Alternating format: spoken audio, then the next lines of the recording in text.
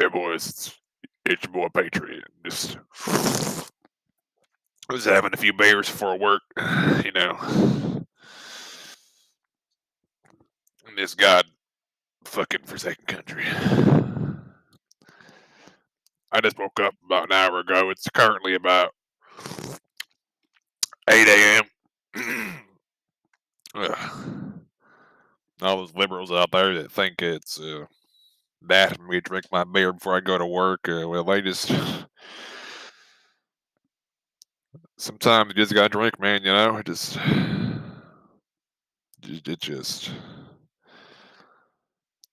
keeps me warm inside and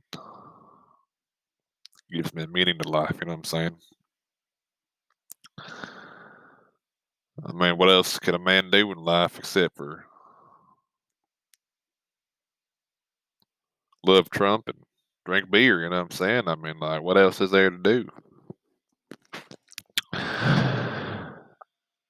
Well, I thought I would just do a quick episode before I, get my day going on, and I hope y'all out there, have a good day, and